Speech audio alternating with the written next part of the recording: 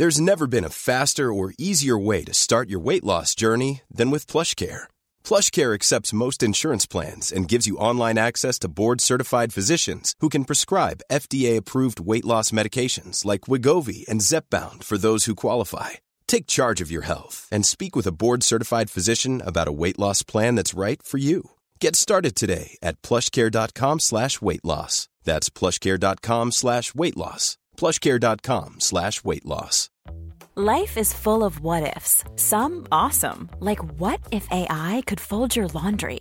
And some, well, less awesome, like what if you have unexpected medical costs? United Healthcare can help get you covered with Health Protector Guard fixed indemnity insurance plans. They supplement your primary plan to help you manage out-of-pocket costs. No deductibles, no enrollment periods, and especially no more what-ifs. Visit uh1.com to find the Health Protector Guard plan for you.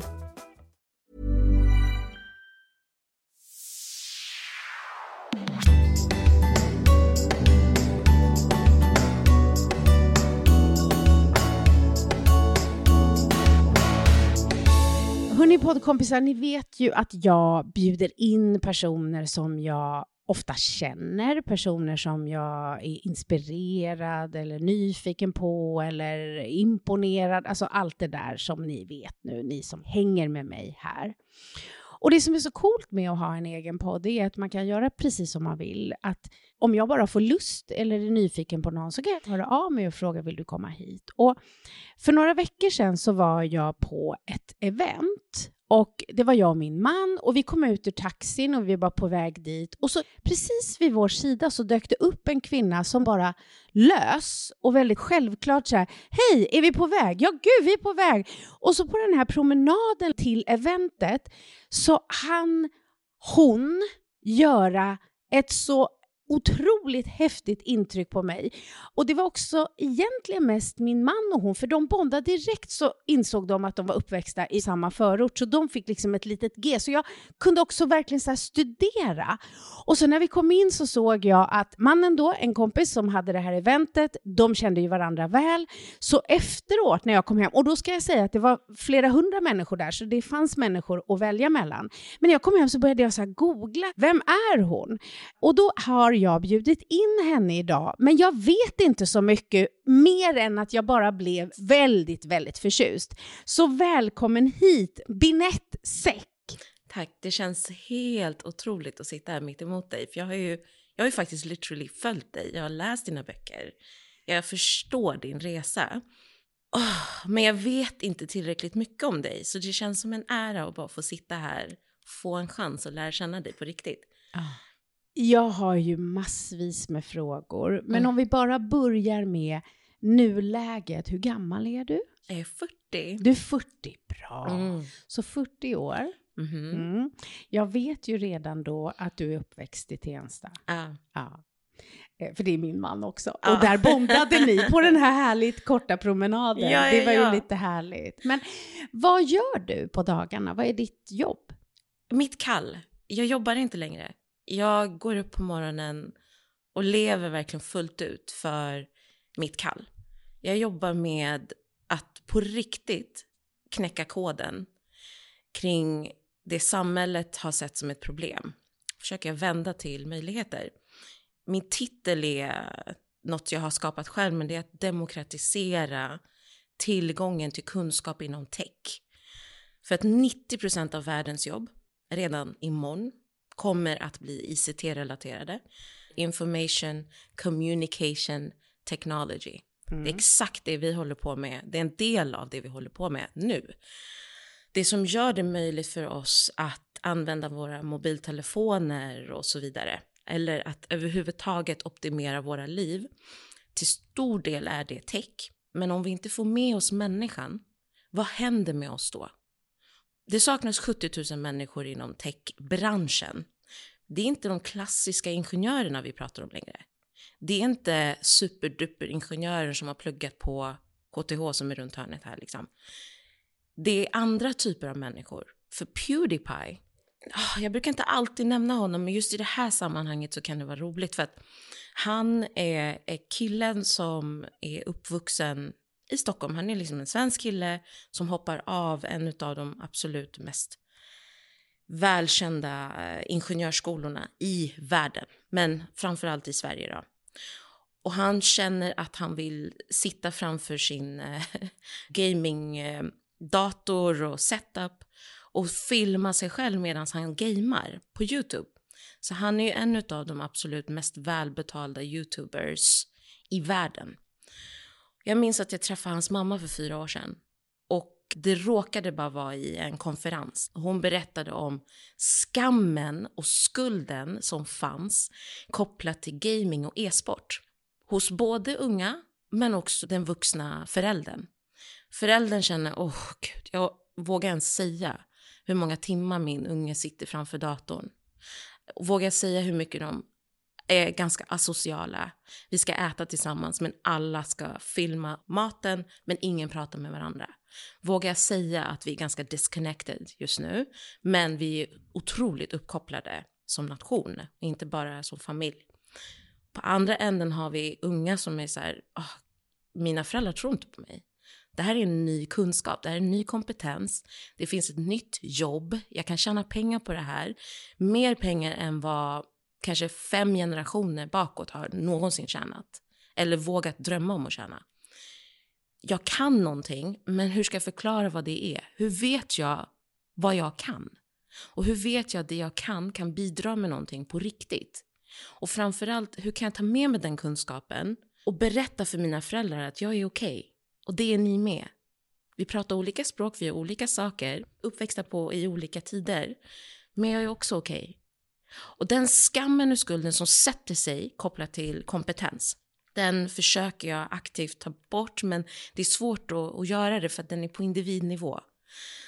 Så tillbaks till det jag håller på med, det är att demokratisera tillgången till kunskap inom tech. Och det finns kompetens och det finns kunskap som aldrig riktigt når de som behöver det som mest. Och de behöver det, den här gruppen, jag kallar dem för nästkommande generation.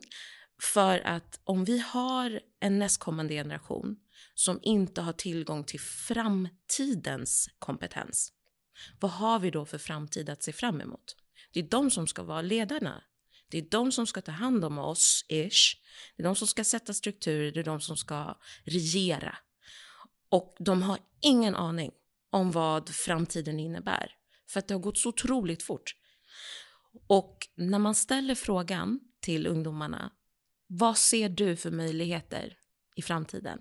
Vad vill du med ditt liv? Tror du och tycker du att du är en del av teknik, tech till exempel, som är verkligen, det finns överallt. Då säger de, jag känner ingen som jobbar inom teknik. Jag känner ingen som jobbar på de här coola bolagen, Google, Facebook, vi kan gå on and on. Jag vet inte vad jag behöver kunna för att få ett jobb där. Jag har inga förebilder. Jag ser inte en person som ser ut som jag, som är verksam inom det som kallas för framtiden. Hur ska jag våga tro att jag förtjänar ett bättre liv? Den gör mig alltid emotionell. Våga tro att du förtjänar ett bättre liv. Det är inte strössel. Om vi får till det så är det en nice to have. Det är evidensbaserat. Enkelt sett. Varför är det så viktigt? Idag, du och jag, vi kan följa miljontals människor. Miljontals människor kan följa oss tillbaka. Om vi har tur. Vi kan ha ett nätverk som är, som man säger i förorten, tamam. Som är grym. Som är så här, du vet. Jag kan ringa Alice. Oh my god, bara en sån grej. Jag har världens story med henne. Men i alla fall. Jag har tillgång. Nätverksmässigt. Och du kan ha ett bibliotek. Alltså vi kan täcka hela det här fantastiska kontoret med diplomer. Men det betyder inte att jag får det jobbet jag förtjänar. För att jag vågar inte tro att jag förtjänar ett bättre liv. Så det är inte strössel, det är inte nice to have. Den är fundamental. Det är så fantastiskt, för när jag föreläser eller utbildar eller vad jag nu gör på dagarna, det är ju lite olika, men när jag då möter människor som men som inte redan på något sätt har valt. Och så pratar jag om självledarskap och vikten av att träna det, att se det som en kompetens, någonting som är färskvara. Och för väldigt många av oss så är det just självkänslan som man inte riktigt har fått grepp om. Och det tog lång tid innan vi pratade om det, och det var väl det jag lyckades med då när jag skrev min första bok, att jag förklarade på ett väldigt enkelt sätt skillnaden mellan självförtroende och självkänsla, vilket blev så här, men jag fattade inte fel på mig. Alltså jag vet att jag kan, men jag känner inte att jag duger, och så går de i varandra och så skapar det en massa. Men nästan alltid så pratar jag om då olika saker, och så landar jag i det här att det är orättvist. Det finns så mycket superduktiga kvinnor och män, pojkar och flickor som aldrig får en möjlighet för att vi inte vet att de finns. Och ibland är det för att de inte vågar ta plats. Ibland är det för att de tänker att det är ingen idé att jag tar plats, därför att det är lika bra att jag väljer bort dem innan de eventuellt hinner välja bort mig. Exakt. Alltså allt det här, så att det är så häftigt. Och det där tycker jag också, för jag tänker nu att poddkompisarna som lyssnar tänker så här, du vet så här, att det är teknik, världens framtid, alltså allting. Vi lever i en annan tid nu. Jag behöver inte vara ingenjör för att förstå att det behövs, och där ligger framtiden och hur det hänger ihop. Men att förstå att det är också otroligt viktigt med det mänskliga perspektivet, för att människorna där är ju det centrala. För någonstans så kan vi inte ersätta tekniken med människor. Tekniken skapar enorma möjligheter och gör skithäftiga saker. Men jag var på någon föreläsning om för länge sedan, det var någon som pratade innan mig, det var en techkonferens, och så pratade de om AI, som är då artificiell intelligens, va? Ja, jag är inte så, min IT-mognad är ganska låg, brukar jag säga. Nice. Men det var så fascinerande, för det är det som är häftigt, när människor som är väldigt duktiga på något kan prata så att alla förstår. Och han var skitbra på det, för jag hade ingen förkunskap. Men det han landade i, förutom att han visade allt fantastiskt som man numera kan skapa och vad som är på väg i framtiden, så sa han att men vi måste förstå att det är människor som programmerar tekniken. Så att när man går in då AI ska tänka, säger man läkare, då utgår roboten från att det är en man. Och det där, alltså allt ifrån hur mycket saker som kan bli tokigt då, i form av att den där som programmerar inte tror på sig själv. Det är också, alltså, det speglas ju, så människorna kommer in. Så det är både viktigt för tekniken, för framtiden och för människorna. Att ge dem möjligheter, men också att skapa en framtid som är den vi vill se. Inte den som blev.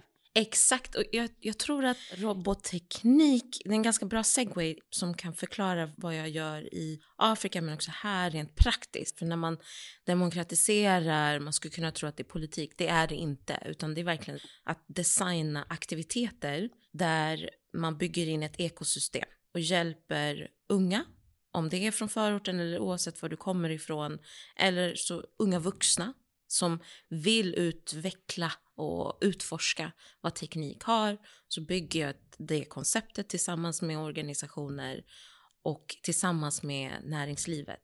Så ser vi till att du får den kunskapen du behöver. Vi ser alltid till att anställa lärare som är förebilder. Att du får mentor och coacher som du känner igen dig i. För då får du den dagliga påminnelsen. Att vänta nu, vi kommer från samma ställe. Det är inte så långt ifrån dig och mig. Du lär ut ett ämne som jag inte kan. Då kanske jag också kan. Och det där är så coolt. Förlåt att jag tar en annan koppling nu. Men jag tänker ändå ta den. För att det är ju inom allt så viktigt med förebilder. Och att någon har vågat berätta. Jag blev nykter för 25 år sedan. Och anledningen till att jag har valt att vara öppen med det är att när jag skulle då bli nykter, så hade jag aldrig träffat någon som hade lyckats. Och det var det när jag var ute i skolor så sa jag att jag vet att jag inte kan påverka att ni eventuellt hamnar i missbruk eller inte. För att ni tittar på mig och tänker, fast jag är inte som hon. Alltså det kommer vara andra saker. Men vad jag kan ge er, det är att om ni hamnar och en dag vill sluta, så har ni träffat mig. Då vet ni att det går. Och det där är ju en av de viktigaste sakerna, oavsett om det inspirerar personer som aldrig någonsin har träffat någon som har jobbat med något som skulle vara spännande, eller att ge hopp om att det går att läka efter traumatiska saker. Alltså hopp för helvete. Alltså så himla viktigt. Jag kan dra, jag har så många exempel, men ett konkret exempel är, jag precis under höstlovet 2019, jag tror att jag fann mitt kall tidigare än så, men det var den tidpunkten som jag känner igen som starkast om jag blickar tillbaka. Det som hade hänt var att jag hade satt på mig skorna och gått ut i skolorna ute i Järva där jag kommer ifrån och erbjudit skolklasser möjligheten att få lära sig programmering helt kostnadsfritt. Och så tog jag hit Afrikas AI-drottning som var 20 år, Bethlehem Desi, och jag är då partner till en organisation som hon driver, och vi har utbildat 26 000 barn och ungdomar i programmering i Afrika. Så coolt. Och ungdomarna har då blivit entreprenörer innan de fyller 18 egentligen.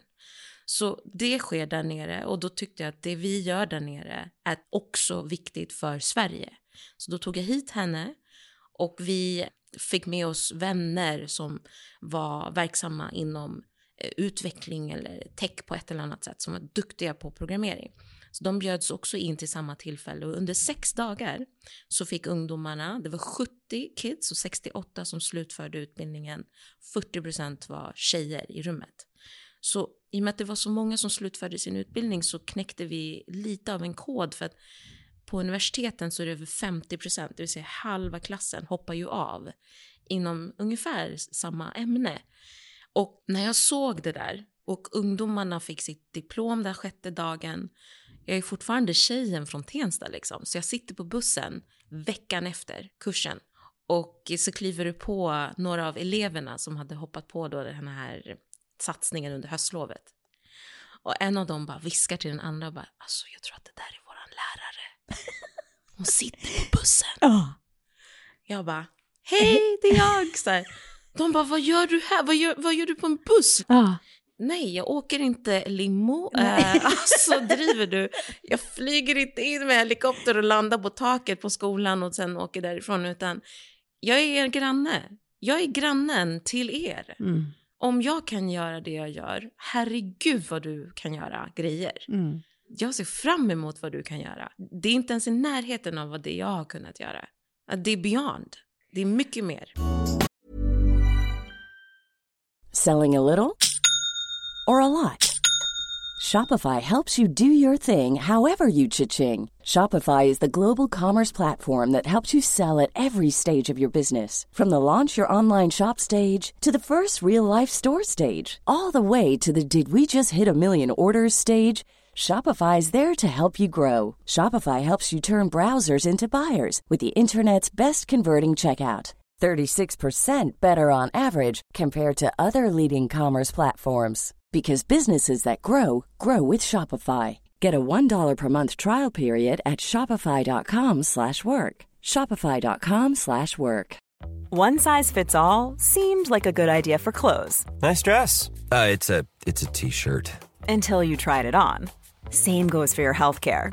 That's why United Healthcare offers a variety of flexible, budget-friendly coverage for medical, vision, dental, and more. So whether you're between jobs, coming off a parent's plan, or even missed open enrollment, you can find the plan that fits you best. Find out more about United Healthcare coverage at uh1.com. That's uh1.com.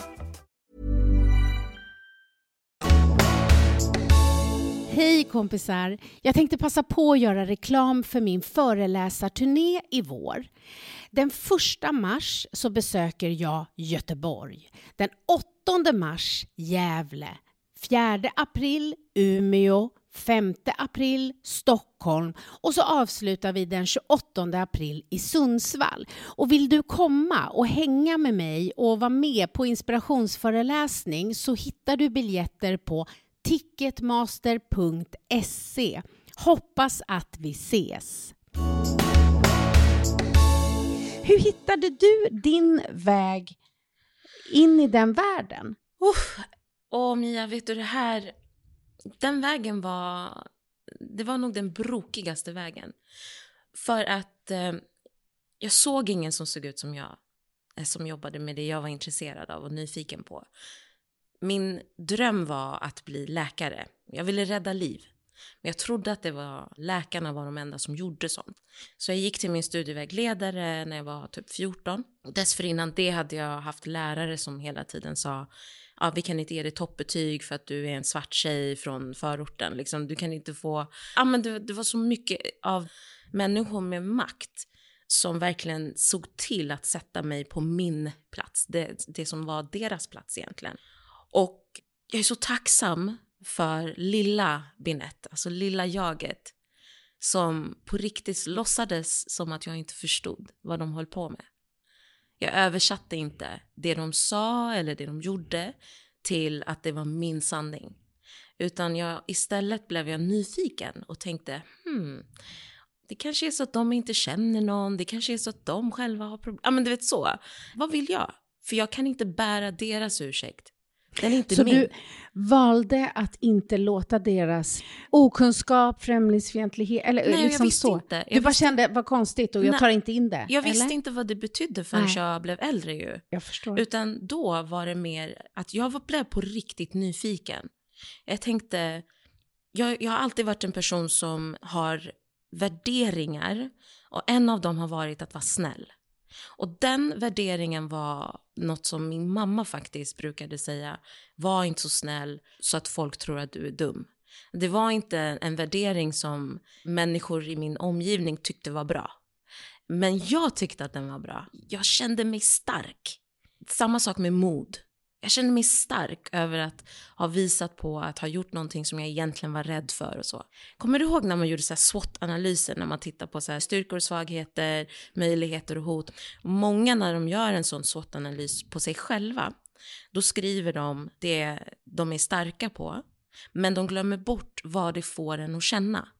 Vissa styrkor får dig att känna dig svag, då är det inte en styrka. Vissa värderingar får dig att känna dig svag, då är det ingen värdering som du kan agera på. Så jag visste det, att så här, den här värderingen får mig att känna på ett visst sätt och då vill jag agera efter det. Jag kan ge ett konkret exempel. Jag gick till min studievägledare som 14-åring och sa, jag ville praktisera på Karolinska universitetssjukhuset. Och hon såg mig i ögonen och skrattar och bara, det är ingenting för sådana som du. Jag är så glad att jag inte förstod vad hon sa. Jag tänkte, hon kanske inte känner någon som jobbar där. För många av mina kompisar och lärare och människor som hade lite makt, de hade inte nätverket. Så jag tänkte, jag ringer dem. Long story short, jag fick mitt första praojobb där. När man klev innanför dörrarna på det här gigantiska sjukhuset, jag såg ingen som såg ut som jag som jobbade med det jag ville jobba med. Utan de som såg ut som jag, de var städerskor. Och det är bra att man får ett jobb, men tänk om städerskan är hjärnkirurg men bara råka inte ha kommit in i systemet ordentligt. Så för mig, när jag klev innanför dörren så såg jag hur tekniken var överallt. Man kunde inte få ett passerkort utan tech. Man kunde inte komma igenom reception och andra delar av avdelningarna utan tekniken. Så det var det som väckte mitt intresse. Och sen fick jag mitt allra första drömjobb som internationell projektledare på Orange Business Services. Och dessförinnan det, så som svar på din fråga hur det blev så här. Jag tror att det har varit nyfikenhet. Och sen, jag har inte riktigt fastnat i tankevurpor som många har. Så jag var väldigt öppen för det nya. Och sen när jag fick mitt första drömjobb, då bara tog det fart. Och alla andra var så här, gud, hur känns det att vara den första svarta tjejen? Eller den enda tjejen? Eller du vet så. Någon behövde säga det till mig för att förstå att det var så det låg till. Det var inte därför jag var där. Nej. Jag var inte där som första svarta tjejen. Jag var där för att jag ville lära mig och jag ville bidra. Och sen kanske någon annan påpekade. Och då blir det så här, vad kul. Men du, vad gör det med dig? När du hör det, att det är så, vad gör det med dig? Alltså, för du kommer inte undan. Du behöver inte stå och titta på vad jag gör, utan du kommer verkligen inte undan. Vad gör du med dig? Blir du mer inkluderande? Öppnar du upp dörrar? Går du och tar en kaffe med folk som inte tänker som du eller gör som du? Så vad gör det med dig att se det jag gör? För det betyder ingenting om det inte förändrar dig. Jag tror aldrig jag har hört någon formulera just det här sista på det sättet. Du gör det väldigt bra.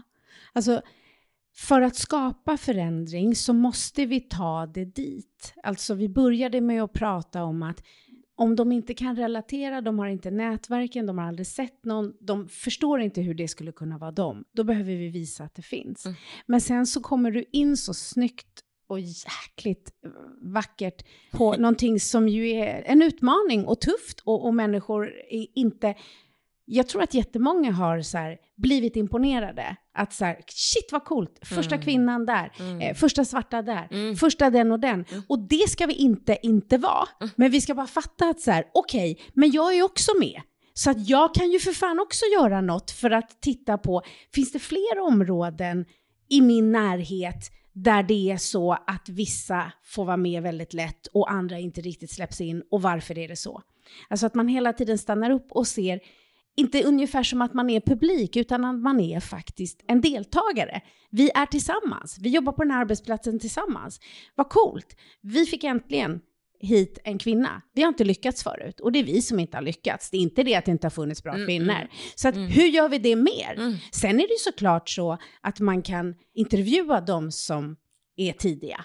För att se... Okej, vad hade kunnat göra att det hade gått lättare för dig? Vad ser du?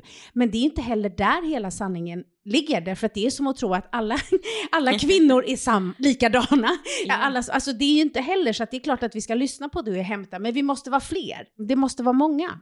Och det måste vara mångfald. Absolut. Och jag tror att för lite över 15 år sedan. Jag läste om en kvinna som heter Helene Barnekow. Hon är Microsofts vd. Och hon jobbade på Ericsson ungefär, men lite tidigare än mig då. Och jag bara, wow, hon är kvinna och hon gör de här sakerna. Och hon gav mig ett exempel på att våga vara mer av mig själv. Och att det såg inte ut på ett sätt. Utan tekniken är inte, alla heter inte Ola och sitter i ett mörkt rum och programmerar. Utan verkligen så här... Det finns en mångfald i tankar, i kunskap, i erfarenheter för att allt som vi skapar, alla produkter och tjänster vi behöver är till för olika människor. Så den olikheten behöver också vara inuti bolaget. För hur ska du annars optimera en produkt och en tjänst om du inte känner folk som du tillverkar eller skapar det för? Så hon var den första, men... ett konkret exempel på när man vill lära sig eller om man lyssnar på vad någon annan gör eller inspireras och hur ska man fånga det exemplet. För några månader sedan kanske. Det finns en ny vd för Brilliant Minds. De som har den här årliga konferensen. Nu har det varit paus under coronatiden men sist så Obama var ju här och många stora kända namn var i Sverige. Tack vare den här konferensen då, Brilliant Minds.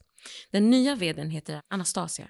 Anastasia säger till mig i ett samtal, vet du Binette, en grej som jag konkret gör för att göra skillnad är att jag har alltid med mig +1. Så varje gång jag går på fest eller jag blir alltid bjuden till de mest otänkbara sammanhangen och så. Så då tar jag alltid med mig en gäst och då ska det vara en person som annars aldrig får tillgång till den miljön. Hon sa det en gång och det var ett möte som var på kanske 20 minuter. Efter det så har det blivit min mantra och det, inte bara mantra men jag gör det i alla lägen. Det var en ung tjej som åkte upp från Malmö. Hon skickade ett sms, hej Binette, jag är på väg upp till Stockholm. Jag vill jättegärna fika med dig om du har tid. Och jag läste det som att så här, gud, hon vill verkligen träffa mig, du vet. Jag sitter i ett möte när hon är här. Jag skulle kunna säga att jag inte hinner. Men i och med att Anastasia sa det hon sa så tänkte jag skickade sms och bara, vet du, jag sitter i ett möte då. Om du inte har tid att träffa mig efter mitt möte så häng med på mötet. Det här är adressen. Hon åker upp och så här, våningsplan, ring mig när du är framme. Så vi öppnar upp Och då förvarnar jag kunden och säger att en ung tjej kommer komma med här på det här mötet. Hon är 1,5 timme sen. Men det gör ingenting. Jag vill gärna att hon sitter med och det kan vara nyttigt även för er. De bara, gud vad fint. Jag bara, men det är inte fint. Gör samma sak. Gör det också. Och så kommer den här unga tjejen in med i rummet och du vet, hon sitter där. Hon tittar på mig. Hon tittar på kunden. Och hon bara försöker så här. Hon försöker förstå. Hon försöker hänga med. Men jag ser hur förvirrad hon är. Hon bara, vad pratar de här människorna om? Hon tittar och tittar. Jag så tittar på henne och ler och bara, men du, vad hör du? Och så börjar hon ställa frågor som typ, men varför gör ni så här? Varför tänker ni så här? Skulle man kunna göra så här istället? Och kunden gick ju därifrån och bara, du, om du söker en praktik, ring mig. Och det är det här. Alltså, exakt. Hur gör man? Hur får man hur släpper man in? Ja, precis. Hur släpper man in, öppnar, du sitter på makten. Ja, precis. Du gör det. Du kan inte vänta på att regeringen ska göra det. Du kan inte vänta på att din vd ska tycka att det är okej. Du kan inte hela tiden gå och fråga chefen så här, får jag göra ditten eller datten? Utan du är nyckeln. Punkt. Det är du. Du är nyckeln. Du håller inte i den. Du är den. Och verkligen ta vara på det.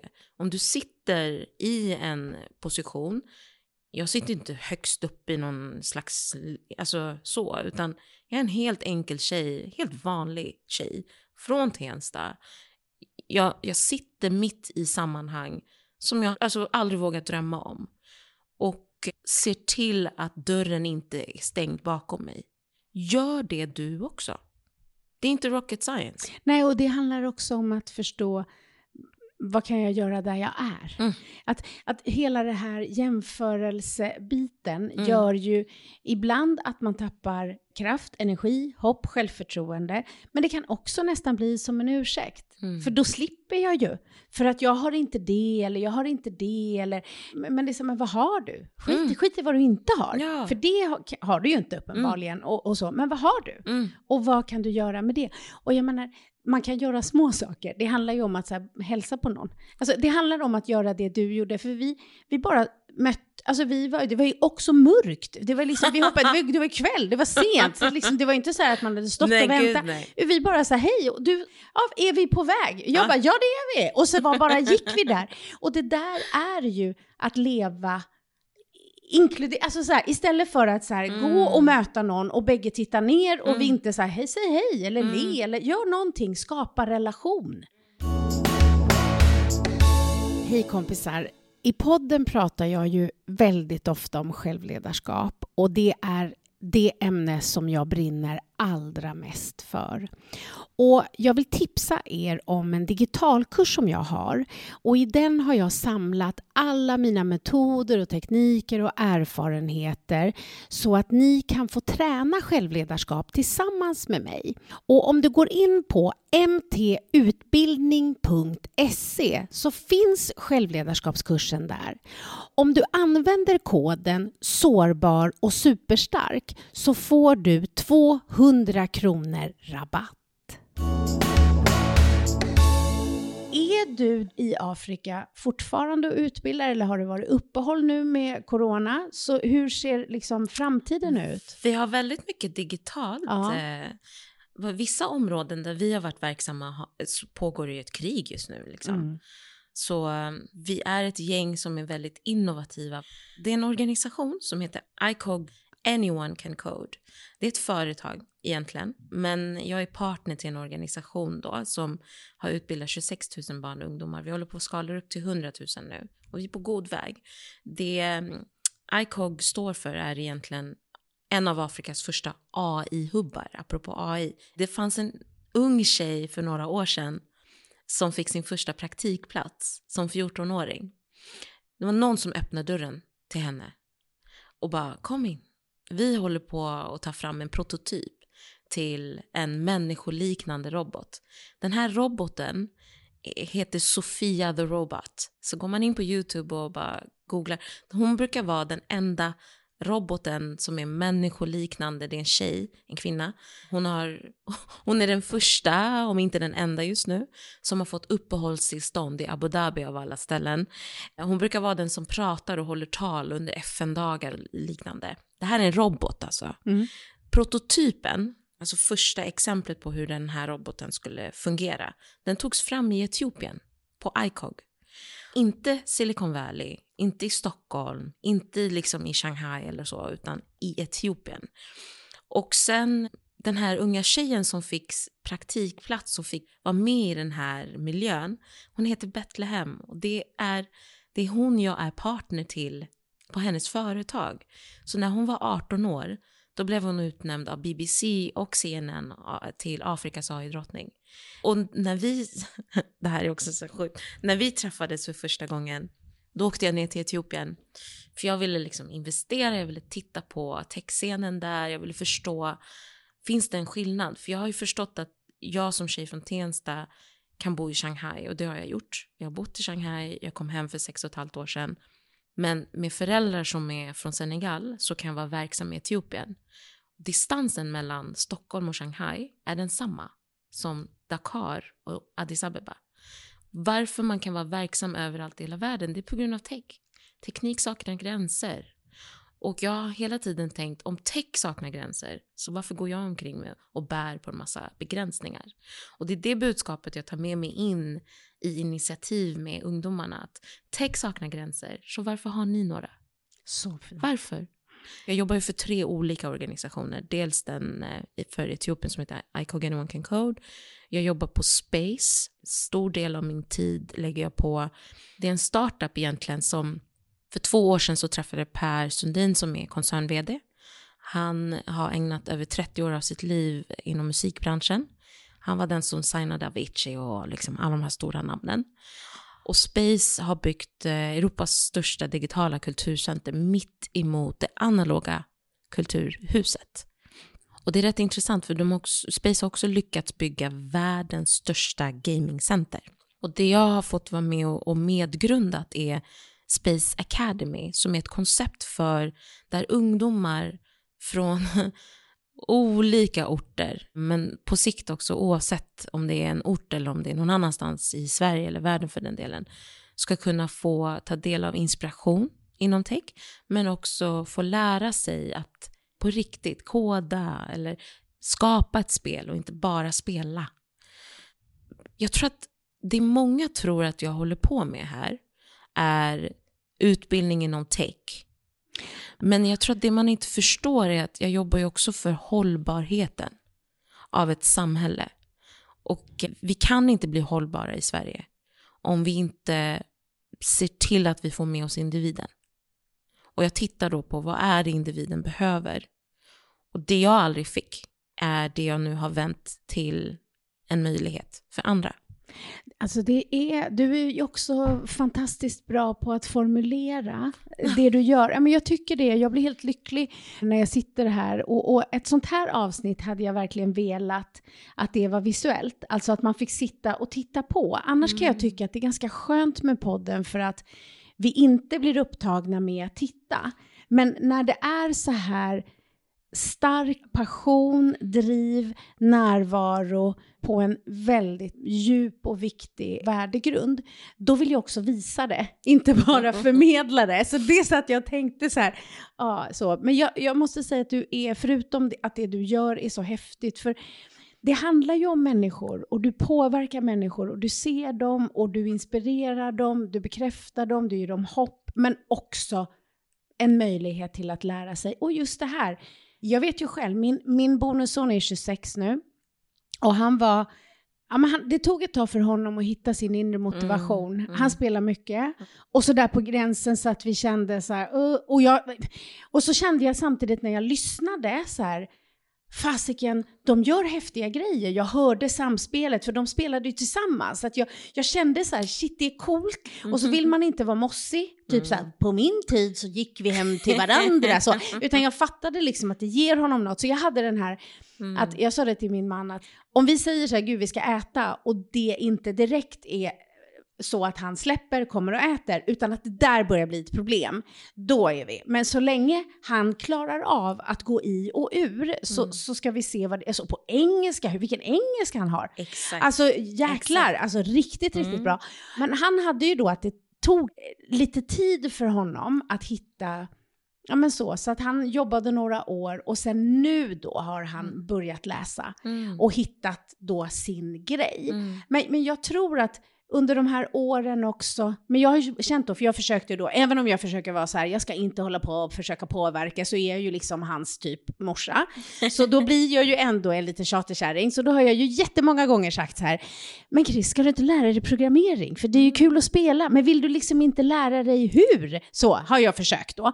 Kanske inte alltid jättepedagogiskt. Jag vet någon gång när han skulle göra läxor så försökte jag jämföra det med World of Warcraft. Jag bara, men Chris, tänk så här, att om du inte läser läxor så kommer du vara på level 1 resten av livet. Bra va? Jag är ändå rätt nöjd över det.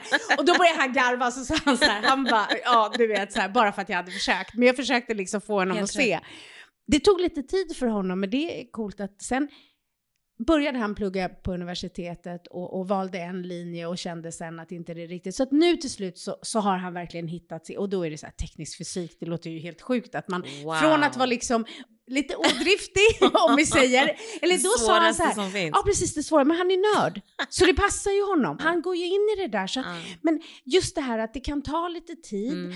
Men vi måste veta, vi har ju ingen som vi känner som gör det han gör. Alltså blev resan lite längre. Så att oavsett vad så behöver vi dela med oss. Vi behöver öppna dörrar. Vi behöver visa, här jobbar vi gör det här. Där gör de så. Istället för att det är stängt och man åker på bussen och tittar, där är de och jag kommer aldrig kunna få komma dit. Jo visst. Så. Det är inspirerande det här att på olika sätt vad det än är. Ibland är det att man själv inte vet vad man vill.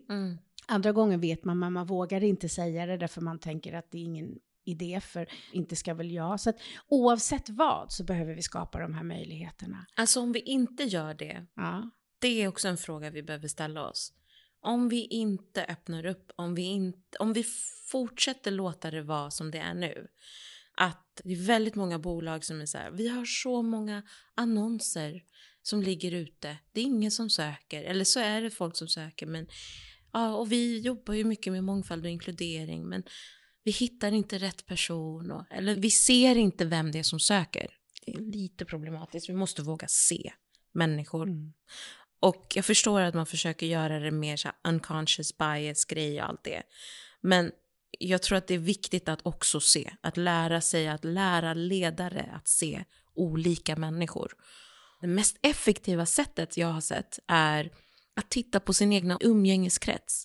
Alltså du har mycket, mycket lättare för mångfald och inkludering om du har en tendens att sitta och käka med folk som är olika. Om du blir bjuden till jul och Ramadan och Hanukka och liksom allt som finns. Om du blir bjuden på det här assyrianska bröllopet, oh my god, världens bästa bröllop by the way. Så de är grymma på festen, men om du har en mångfald i ditt liv, då har du lättare också för att se människan som söker sig till ett jobb. Det är ganska enkelt att få till genom att bara ställa frågan, känner du någon jag borde lära känna? Jag vill jättegärna bjuda någon på lunch. Du får nästan vara lite som en blind date. Det får vara vem som helst. Kan inte du sätta mig i kontakt med någon som är olik mig själv? Om det nu är så att man har en ganska, vad ska man säga, enfärgad umgängeskrets, så är det bra att få till det först. Innan man börjar prata om mångfald och inkludering i ett bolag. För det som kan hända är att vi gör det för att det är så viktigt och vi vill inte få skit. Vi vill att det ska se bra ut på våra webbsidor och alla våra liksom pressreleaser och att det är lite olika människor som sitter och ler mot en kamera. Men folk mår dåligt och folk stannar inte kvar för att kulturen inte har hängt med. Men kulturen hänger med om det är i din natur. Om du är van vid att umgås med olika människor, då kommer du att också umgås med dina kollegor. Och du får ut så mycket mer av livet. Än att det blir så här, nej men nu är vi olika på det här jobbet. Jag förstår dem inte, jag vill heller inte ens lära känna dem. Jag gör mina 8 timmar, sen så går jag härifrån. Det är inte det bästa sättet att få till tillväxt i ett bolag. Utan gillar du dina medmänniskor som du jobbar med, gillar du det du jobbar med, så ser vi också i forskningen att då har du en tendens att verkligen excel och göra ett grymt jobb, eller inte bara ett jobb, utan du kan verkligen bidra med mycket till kunden och samhället och så vidare. Så den är superduper viktig. Få till din umgängeskrets. Nästa gång du och jag ska träffas, då ska vi nörda in oss och då ska vi fika. För då ska vi nörda in oss i just det här. För det här är ju verkligen kultur på arbetsplats och allt det. Det är ju vårt nörderi. Jag tror inte alla mina poddkompisar är super. Där är det min. Men okej, du vet, tiden drar ut. Och jag skulle vilja att du som en avslutning ger 3 av dina bästa tips eller viktigaste råd eller någonting som du vill. Det här tänker jag att jag vill säga till Mias poddkompisar som lyssnar. Tipsen jag har till våra poddkompisar nu då. Genom att testa någonting nytt så kan livet berikas på olika sätt. Då behöver man ställa sig själv en fråga. Och det är, vad är det bästa som kan hända? Inte vad är det värsta. Vad är det bästa som kan hända? Ställ dig själv den frågan lite oftare. Det andra är, besök dina värderingar som om du försöker lösa korsord lite grann. Alltså titta på dem. Vad betyder de för dig? Försök att separera innebörden av en värdering som du går och bär på och vad den kan betyda för andra. För att det är så här, det kan vara coolt att säga att man har värderingar, att man är sådär. Men vad betyder det för dig?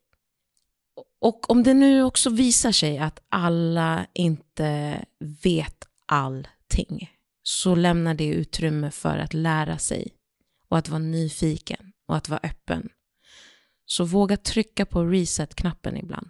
Om alla inte vet, då kanske inte jag heller vet allt.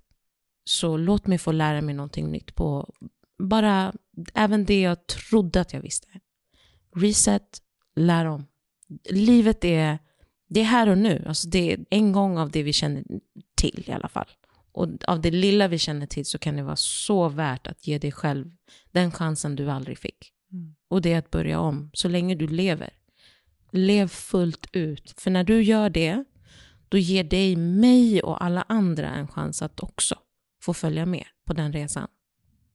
Välkommen hem. Du är så jäkla bra! Tack snälla för att du ville komma och hänga. Och jag vill verkligen ses snart igen. Ja. För jag har massor med fler frågor. Och tack snälla för att du kom hit. Du är fantastisk. För att du är det. Planning for your next trip? Elevate your travel style with Quince. Quince has all the jet-setting essentials you'll want for your next getaway, like European linen, premium luggage options, buttery soft Italian leather bags, and so much more. And is all priced at 50 to 80% less than similar brands. Plus, Quince only works with factories that use safe and ethical manufacturing practices. Pack your bags with high-quality essentials you'll be wearing for vacations to come with Quince. Go to quince.com/pack for free shipping and 365-day returns. Imagine the softest sheets you've ever felt. Now imagine them getting even softer over time. That's what you'll feel with Boll & Branch's organic cotton sheets. In a recent customer survey, 96% replied that Boll & Branch sheets get softer with every wash. Start getting your best night's sleep in these sheets that get softer and softer for years to come. Try their sheets with a 30-night guarantee. Plus, get 15% off your first order at bollandbranch.com. Code BUTTERY. Exclusions apply. See site for details.